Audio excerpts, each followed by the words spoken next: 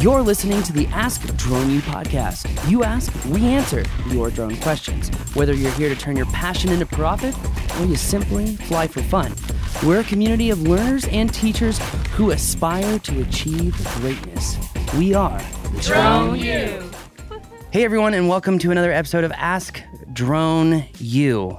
I love the detail of this question, Rob. Yeah, I do too. We always appreciate when question askers go into as much detail as possible, and Grant has absolutely done that. So thank you. Looking forward to hearing the answer. Definitely. This is a great one. We're talking about the environments that we fly. This is applicable in very cold weather. It's also applicable in very hot weather.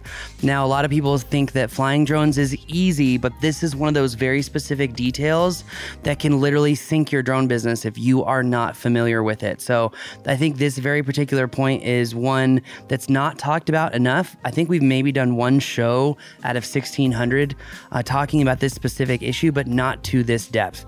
So if you are flying in very cold environments, if you are in the beautiful Rocky Mountains or the subpar Smoky, I'm just kidding. Any Not mountains at all. No. any mountains are good mountains. In fact, my favorite part of I-40 is driving through the Smoky Mountains in North Carolina and Tennessee. So that said, any mountainous environment, you're going to face this issue. Any coastal environment, you're going to face this issue. I would imagine even up in the upper Midwest where there's a lot of lakes. They're everywhere. There's water everywhere. The moisture in the air is pretty significant. Very good point from our last caller. The area, the 10,000 lakes there in Minnesota. Anyways, all right. Yeah, let's hear this question. I think it'll be a good one. I think you guys are going to enjoy this. Hi, this is Grant Nelson from trfdrones.com. I have a 2-week mission in northern Minnesota. It's going to be cold, and the dew points and temperatures are sometimes very close together this time of the year. I'd like to hear a discussion on winter flying. A pilot should not fly when dew points and temperatures are within 5 degrees. Is this to prevent propeller icing, or is it a concern to internal electronics as well? Is this only a problem during either our winter flight, or does a temperature and dew point within 5 degrees pose a problem for some summer flight as well, particularly overheating? I fly an Autel Evo 2 Pro version 2. This drone's rated for flight down to 14 degrees Fahrenheit. Does this mean that as long as the battery is warmer than 14 degrees, all is okay? Or does the cold affect other factors in the flight as well on the drone itself? The mission is a waypoints mission, going to be in January. The mission itself is only a few minutes, but will be performed almost daily over a 2-week period. I'm confident that I can keep the drone and battery warm in my pickup prior to flying each mission. If I can start with the drone and battery at 75 degrees, will that prevent any problems from either cold temperatures, which may be below 14 degrees, and the possibility that the difference between dew point and air temperature is 5 degrees or less? Thank you very much. Thank you, Grant. I think Paul's chomping at the bit here. Well, this is such a perfect example of when self-heating batteries are valuable. Okay. Because you only get, maybe 5 or 7 more minutes of flight time on a self-heating battery. But in his particular case, how important is that, right, with the waypoint mission that he's going through? And sorry to answer your question a little late here, bud, but better late than never, right, Rob? Yeah, I would imagine he's going to be flying additional flights this winter because... up in northern Minnesota, it's going to be cold for a while. So grab your Toblerone and grab your gloves. You're going to need them. My daughter just told me she wants to go ice fishing. Interesting. I've That's been thinking not the word I had for it.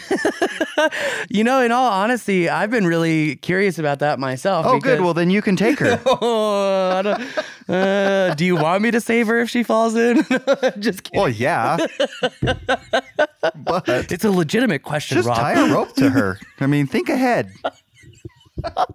Just get your 2,000 linear foot winch and connect it to her belt loop there, Rob.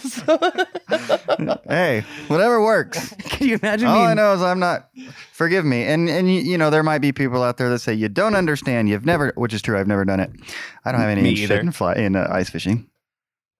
In a hut on the lake when it's freezing balls. Let's turn this into a drone question.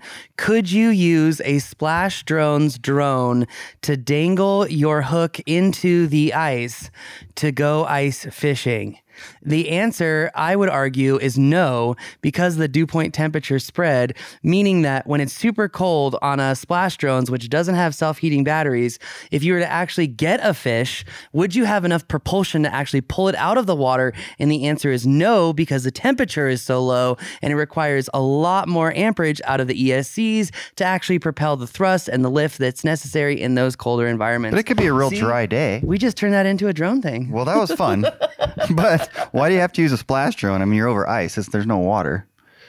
I mean, there is water below the ice. I mean, you're cutting out a hole, right, to go ice fishing. Small hole. The drone won't even fit in there. Oh, well, if that's the case, then go for it. See, variables matter. Anyways, okay, so dew point versus temperature, 5 degrees.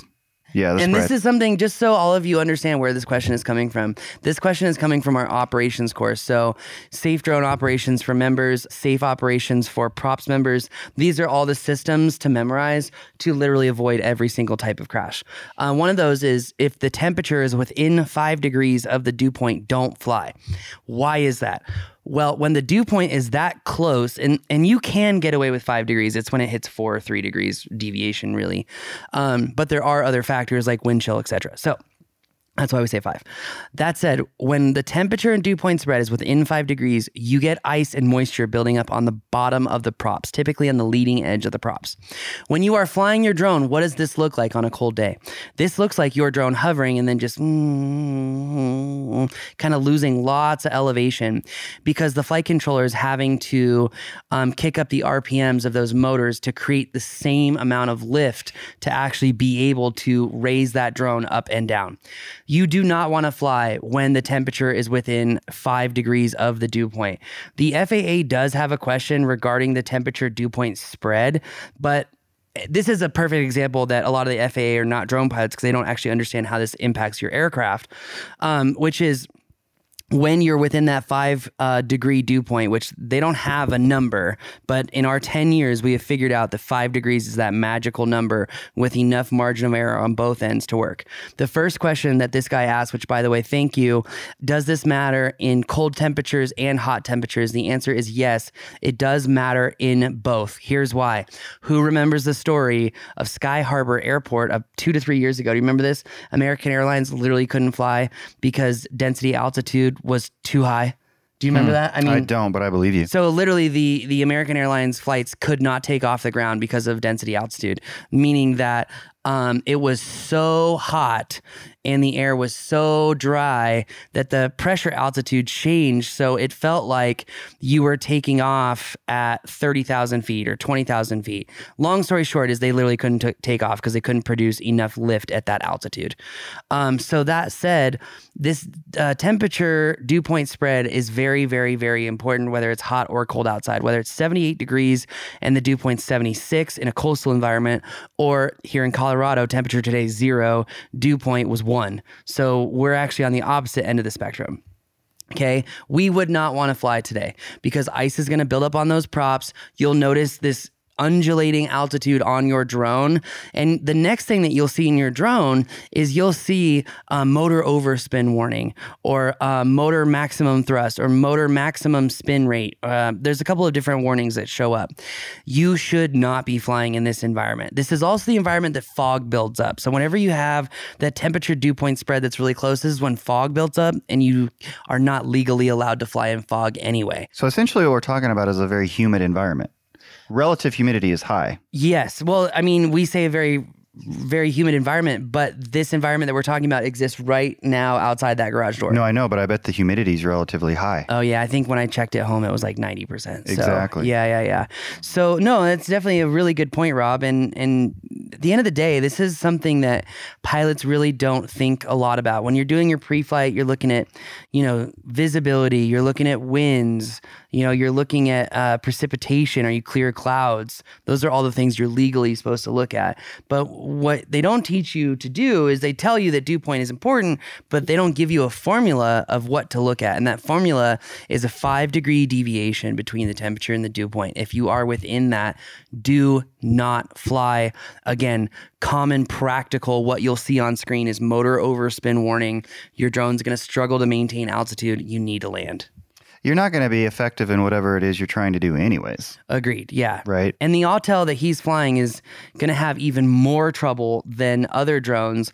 And it's not as simple anymore to just be like, oh, Autel, DJI, Skydio, blah, blah, blah.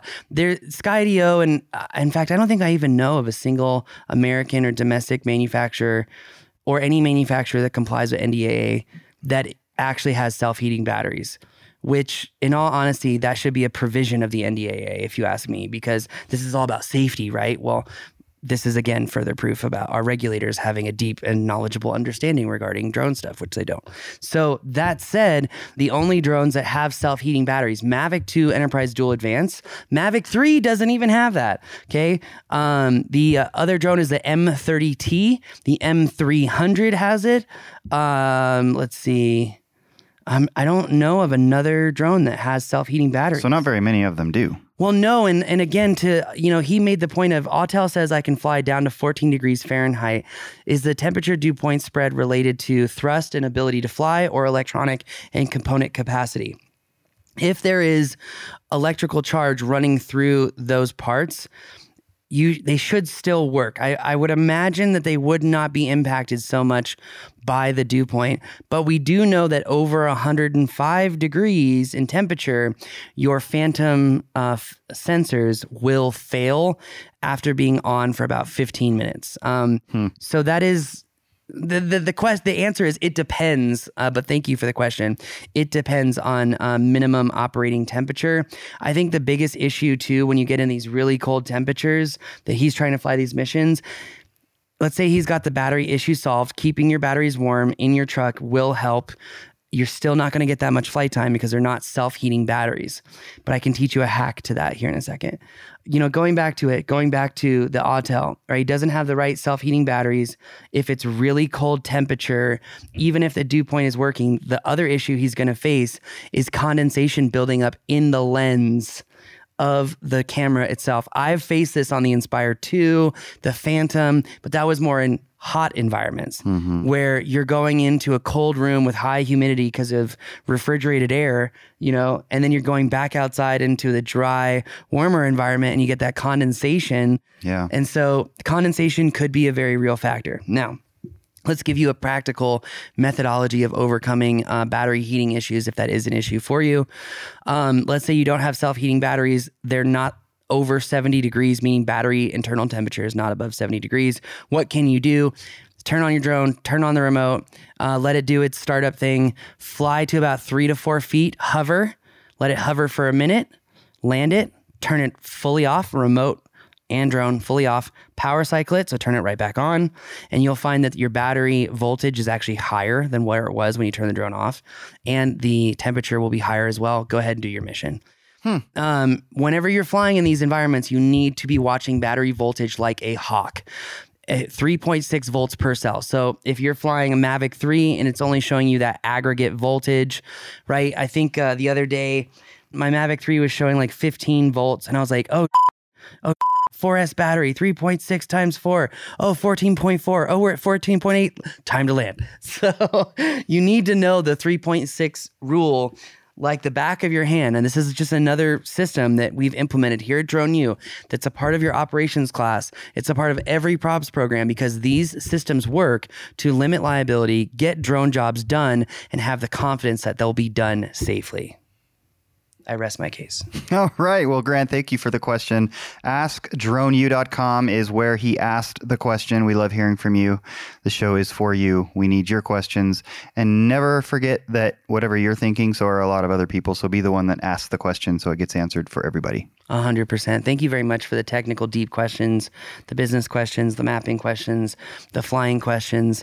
I think it's become very apparent that it's not so simple and easy to fly. There are things that you need to know, but you can reduce those things down into systems to make it easier to just go out and have fun without even worrying about safety because it's pre-built into your mitigation strategy as a whole.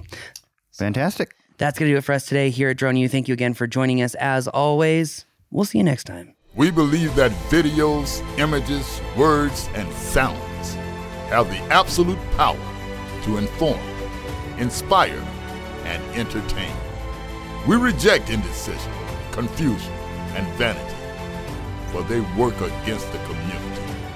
We are united under the virtues of safety and knowledge. We are a training community of learners and teachers who encourage and energize each other to achieve greatness. We are pilots, videographers, photographers, freelancers, business owners, enthusiasts, experts, and apprentices. We are creators. We are the Drone U.